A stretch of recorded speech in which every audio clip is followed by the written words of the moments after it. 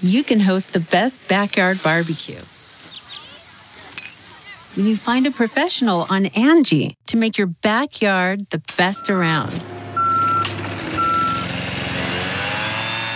Connect with skilled professionals to get all your home projects done well. Inside to outside, repairs to renovations. Get started on the Angie app or visit Angie.com today. You can do this when you Angie that.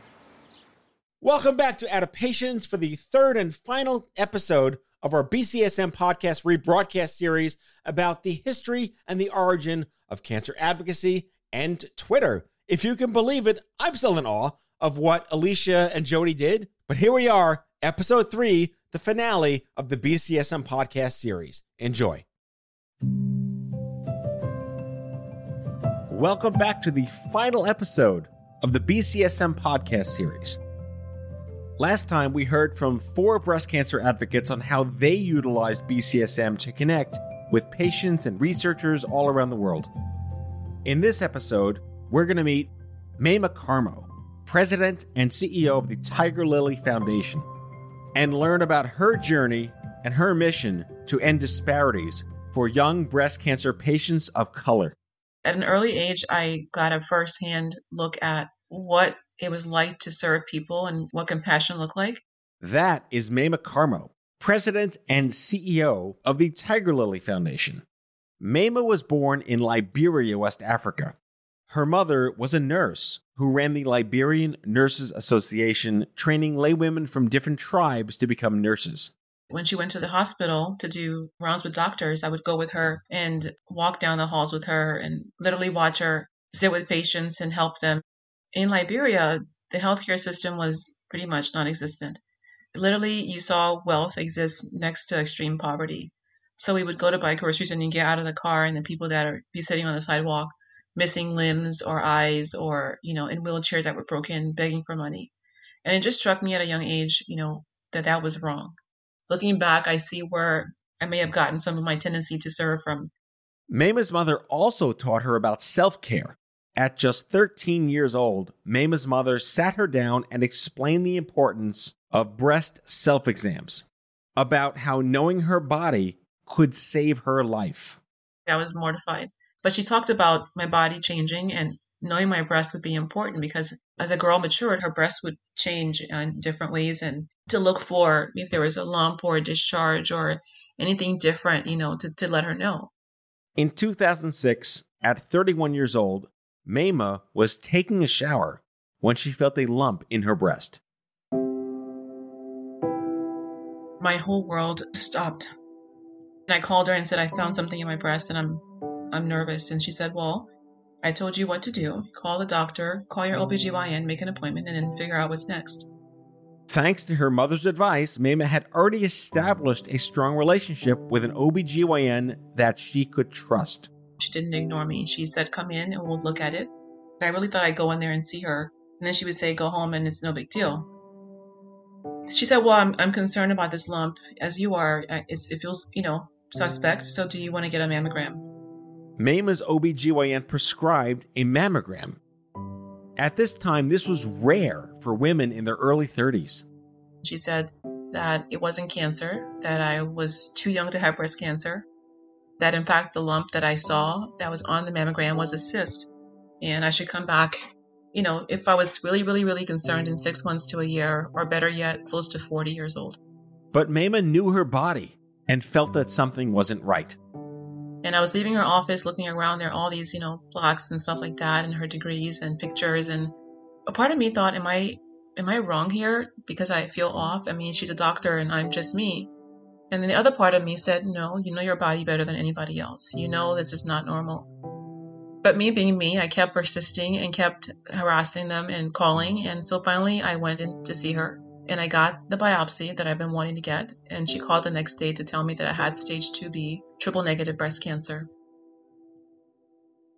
I was stunned because what came to mind for me was that I had done all the right things. I had eaten healthy, exercise. I didn't smoke. I had no history in my family. I had done my breast examinations. I had gone to see my doctor. I had asked for a screening. and seeing a surgeon. So I had done more than enough things that I was supposed to have been doing per the standard of care at my age. And yet, if I hadn't pushed for the biopsy, I would have been diagnosed at a later stage, and I could have died.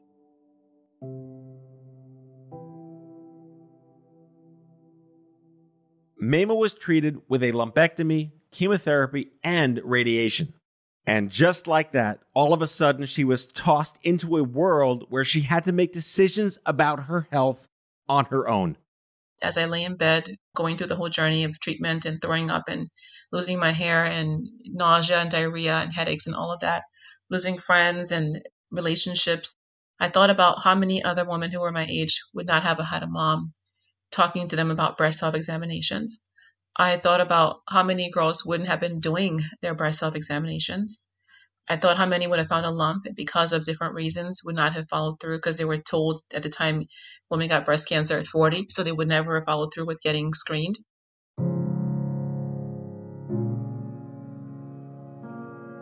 How many women who were younger would not have had a physician that was a friend or that a trusted provider partner? And how many of them wouldn't have had a provider that would have said, get a mammogram and see a surgeon? And how many would go get a mammogram and be turned away because they were too young and they were underinsured or not insured at all? And how many yet would go to see the surgeon who would then tell them, I'm one of the best in the area. You're too young to have breast cancer, or come back in 6 months or when you're 40, and they would have died. According to the American Cancer Society, breast cancer death rates are about 40% higher in Black women compared to white women. Black women are also twice as likely as women of any other racial or ethnic group in the U.S. to be diagnosed with triple-negative breast cancer. Breast cancer incidence rates are also higher among Black women under 45. And so I felt a sense of responsibility that I couldn't go back to my life as it was before. One day I was again in the shower crying, bawled, and just terrified. I made a promise to God that if I survived, I would give my life and my time to make a difference in the world for women who are younger in the breast cancer space, and that's when I began Tiger Lily Foundation. The Tiger Lily Foundation is a global organization that works to educate, advocate for, and empower young women of all backgrounds through their breast cancer journey. Many of the foundation's programs incorporate holistic health, wellness, and prevention. Mayma's new purpose was to end the challenges around young Black women who were becoming metastatic and women who were facing barriers because of their skin color. The challenge now was where to go with it. Mayma began to approach funders, but was often dismissed. People I would talk to would say that your vision's too big. People are already doing this work and there's no need for you to do all this. And I would get dismissed. People wouldn't fund me. And then I began to get irritated and angry and annoyed because I knew that whenever I went to speak someplace at a health fair, or, people would ask me to speak on the Hill or in the media, I never would see women who looked like me. A Black woman who was young and single parenting and in that space, in that room with policymakers, in that room with healthcare providers, in the room with people who were running national and global healthcare systems.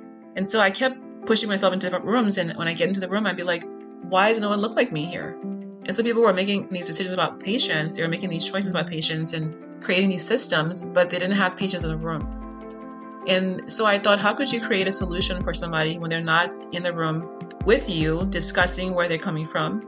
And how can you solve a problem that you don't understand the problem's root and where it's from? You don't understand our culture and our background and our mistrust issues and things that we face as barriers, and the hurts and pains and the just being in our skin and being a patient. Mayma continued to speak out about the lack of representation. She helped pass laws and work with policymakers. She traveled all over the U.S. to speak at events, all the while working a full-time job and taking care of her young daughter. I felt like, how come all the other charities that are white-led are getting funding and getting support and getting all this exposure? Those were things that really began opening my eyes in terms of, if our system is not racist, why is it that I'm doing the work that they're doing, even more powerful work, but yet getting a fraction of the level of support? That's when I began to see the disparities and why they exist, because they come from the top down. The sheer amount of disparity that Mayma continued to see only further propelled her advocacy. In 2018, she attended the San Antonio Breast Cancer Symposium. The conference brings together clinicians, researchers, and advocates from across the country to discuss the latest breast cancer research. It was there that Mayma met with funders from the industry to talk about the need for clinical trial diversity. Mayma saw this as an opportunity to explain the importance of educating patients of color about disparities in healthcare. I have been, traveling the country, meeting with patients of color, doing like mini listening summits, asking questions, doing surveys. And I sat there with many of our partners in industry and I pitched them this deck about where the barriers were, why they existed, and why it was important that we fix them now. And if something happened that was catastrophic, like things would get worse. I asked them would they invest in this plan I had to really work to end barriers to care for Black women. And I mapped the plan out in terms of multimedia, in terms of barriers and access and need to, eliminate barriers to care. And I also mapped out the importance of clinical trial education and diversity, making trials decentralized and so forth. And I think I may have had 10 partners in that room. And of the 10, I think only 3 took me seriously. This is in 2018. And I left the meeting very unsure of my next step. I knew what I felt. I knew what I knew from my population. I knew what they needed. But having, these people kind of like not taking me seriously really bothered me. And I thought if they are at the top echelon of this work and don't think it's important, maybe what I'm doing is not really important. But then I had 3 of the partners pull me aside afterwards separately and said, they looked around the room and they saw what I put out there. And they knew the importance of the work and they would invest in me, whether or not anybody else would. And I felt a sense of hope. And so I began to start the work. And then the next year, we brought women of color to San Antonio Breast. For the first time in I think the 40-plus year history of the conference, they never had that large number of Black women in the room. The sheer turnout for the 2019 San Antonio Breast Cancer Symposium was way more than she could have ever hoped for. People were standing up. There was no space to sit. People were just coming in literally off the street. I've been doing this work for almost 13 years at the time, or 12 years, and saying the same things and pushing this thing up the hill. And for the first time, I was being validated that I wasn't crazy, that people of color needed to be put at the table and listened to and asked questions of, and they were the expert in their field versus the scientists or doctors and industry partners. There were patients there for the first time meeting a scientist, meeting another Black woman that had breast cancer, or meeting a Black person who was metastatic like them, or meeting a Black leader of a nonprofit who was national, and seeing what was possible. And they were having conversations that they never had before, people they couldn't talk to before. It was this massive, in this nirvana of a new space that never had existed. And then we had patients going to the poster sessions, learning about the science of breast cancer, asking questions of scientists, debating, giving the ideas. It was just a magical time. So I think that was one of the things that really impacted me, to see that the barriers that were in place for even myself and to push for these women and bring them to the table, that was when it began to gel. And I began to know that in my gut, okay, my gut's not wrong. I'm on the right track. Mayma founded the Tiger Lily Foundation in June of 2006, and almost a year later, Twitter rose to popularity. When I got on Twitter, it was like a whole new world. Because, I'm a talker. I can't answer a question in less than 5 minutes. So I'm like, how am I going to type a sentence in 140 characters, is it? But I began to realize the potential. People are on Twitter who are, politicians, policymakers, people in the healthcare space. And I saw a whole new world open up before me, because I'm about getting shit done. My goal was to figure out a platform that fit me, that could amplify my voice and get my voice out there to a large number of people. And I began just talking and expressing my feelings and sharing who I was on Twitter, and not just being a cancer survivor, but just being a person, right? I mean, being me and being different. And at some point I found BCSM and I thought, wow, these women are badass. They've kind of began their own shit right here. It's super cool. They didn't censor it. So to my earlier point, people would say whatever they wanted. They were inspiring. They were pissed off. They were sharing disease information. They were building a network. But you knew that wherever you were in the world, you can get on your freaking phone at 8 o'clock and express yourself until your heart's content. And people would be listening to you and sharing and so forth. I would get involved sometimes and I would chat. I got to know Alicia and I love what she built and she and Deanna and Jody, and it was just magical. BCSM is an online community that welcomes anyone affected by breast cancer. But Mayma found that there weren't many spaces for Black women to engage. So she began to build the online community that she felt was missing. And so as I built my social media platforms, and what social media is about, really learning what your voice is and learning your personality and how to express yourself as you are in each space and being your authentic self. And I feel like when I began to show the world who I was, my social media kind of blew up. Mayma reached out to Alicia in person. We had our San Antonio breast cancer event in 2019. It took the women of color to the symposium. I reached out to Alicia and I said, I love what you're doing and I love to collaborate. I think that there's a space to really focus on disparities within BCSM. And she said, I'm on it. I love it. Let's do it. And she was so generous to give me a platform, she and Deanna, to share about the San Antonio breast event we're having, the fireside chat we're having, and talk about that. It was so powerful seeing that we were talking about disparities in a way that was raw. It wasn't about, people don't want to listen to us. It was about, we're pissed off. Here are the barriers. Women of color are dying at 40% higher death rates. They have higher recurrences. They're not getting access to care. And here's how we can fix the problem. So we're talking about things in a raw fashion, the truth, the statistics, the facts, and then what we wanted to change in this space. Because it's all about not just complaining, but about transformation of systems, people, and ideas. It was really powerful going to the event, having us on BCSM that week before. I had an idea. I thought, we need to get these patients on this platform, because when I looked around, there were more patients who were non-Black on the platform talking with doctors and scientists and policymakers. And I thought, again, this is a barrier that Black women aren't on this platform to meet researchers that could really impact them getting involved in trials or treatments and helping to eliminate the barriers that were there for people who are Black in the healthcare system. So BCSM and Tiger Lily teamed up to train the patients to get on Twitter. Some of them had never been on Twitter before. They were terrified.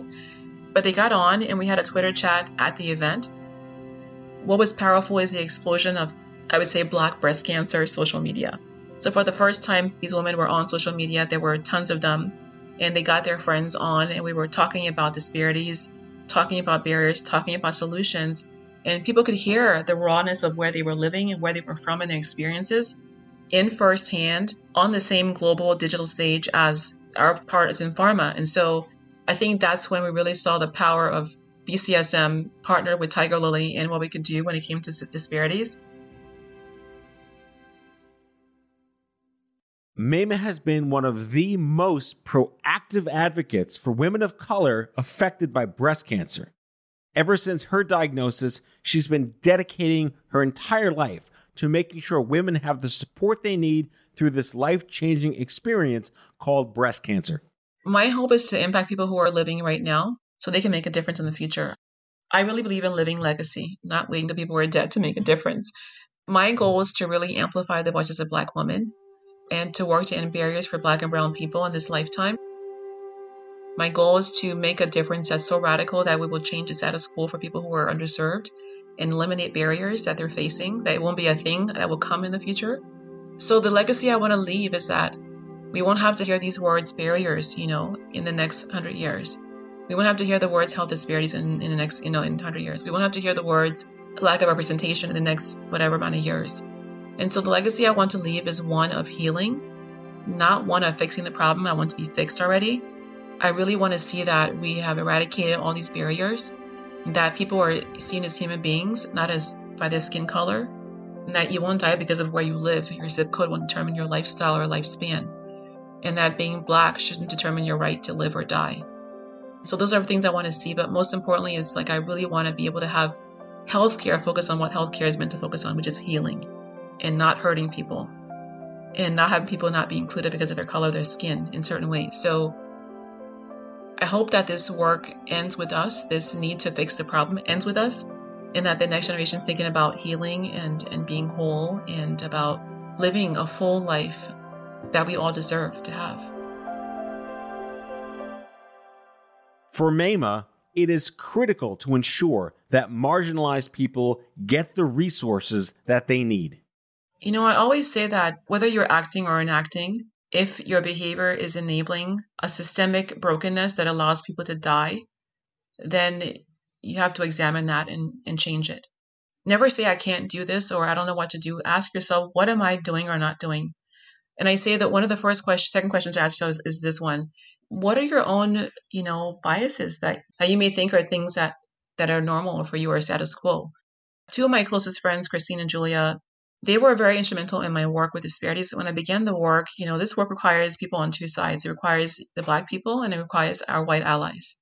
And Christine and Julia and I are good friends, and they began to tell people within the healthcare system that would ignore me or Tiger Lily or would ignore Black patient voices, that they would say we wouldn't be part of your panel or whatever, or your board if you won't allow a Black woman to be a part of this. As white women, they looked at their own biases and privilege, right? And they said, if we have privilege, we have to use that privilege for power. So what is your privilege and how can it be used for power is what I would say to ask yourself as well.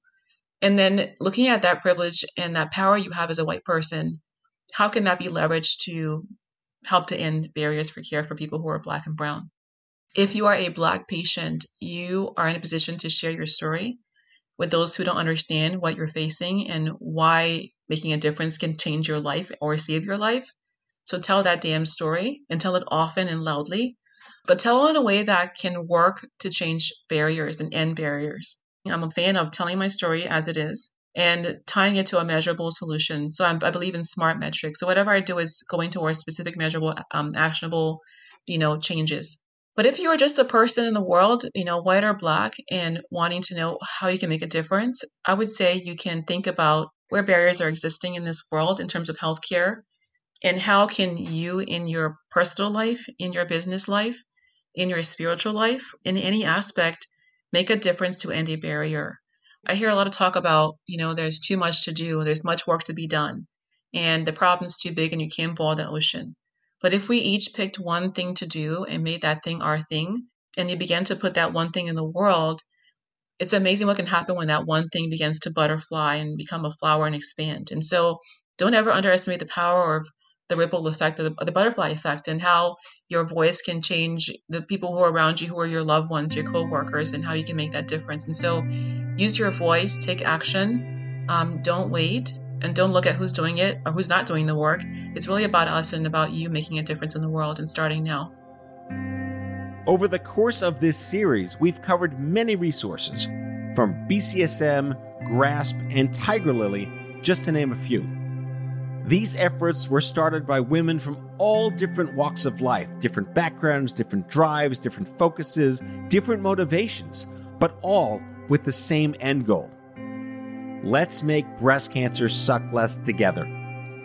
With the power of social media, people are rising up to advocate for their unique experiences and diagnoses. There are various types of rare breast cancers, like inflammatory breast cancer and male breast cancer, that are finding community online. Healthcare as we know it is changing for the better as our voices as advocates grow louder and louder together. If you take anything away from these women's stories, it's that when you feel that you're advocating for yourself but not being heard, know that you are not alone. That you can create a space where you and people like you can and will feel heard. We all have a voice. Where will yours take you?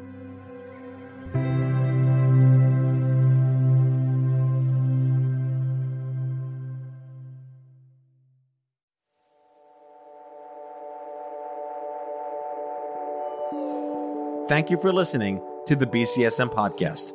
This has been a production of Offscript Media. If you like the series, be sure to subscribe, leave a rating, a review, share on social media, and please tell your community to check it out. Your voice matters, and we'd love to hear your thoughts and feedback about this series. So call us at 855-AUDIO-66, that's 855-283-4666, and leave us a good old-fashioned voicemail with your comments. We can't wait to hear from you. And don't forget to join the BCSM Weekly Tweet Chat live every Monday at 9 p.m. Eastern on Twitter. The BCSM podcast is a product of Offscript Media. Our executive producers are Brianna Seeley and me, Matthew Zachary. Our contributing producers are Alicia Staley and Dr. Deanna Atai. Andrew McDowell is our senior producer. It is recorded, mixed, and edited by Brianna Seeley. For advertising and media inquiries, email media@offscript.com. For more information, visit offscript.com.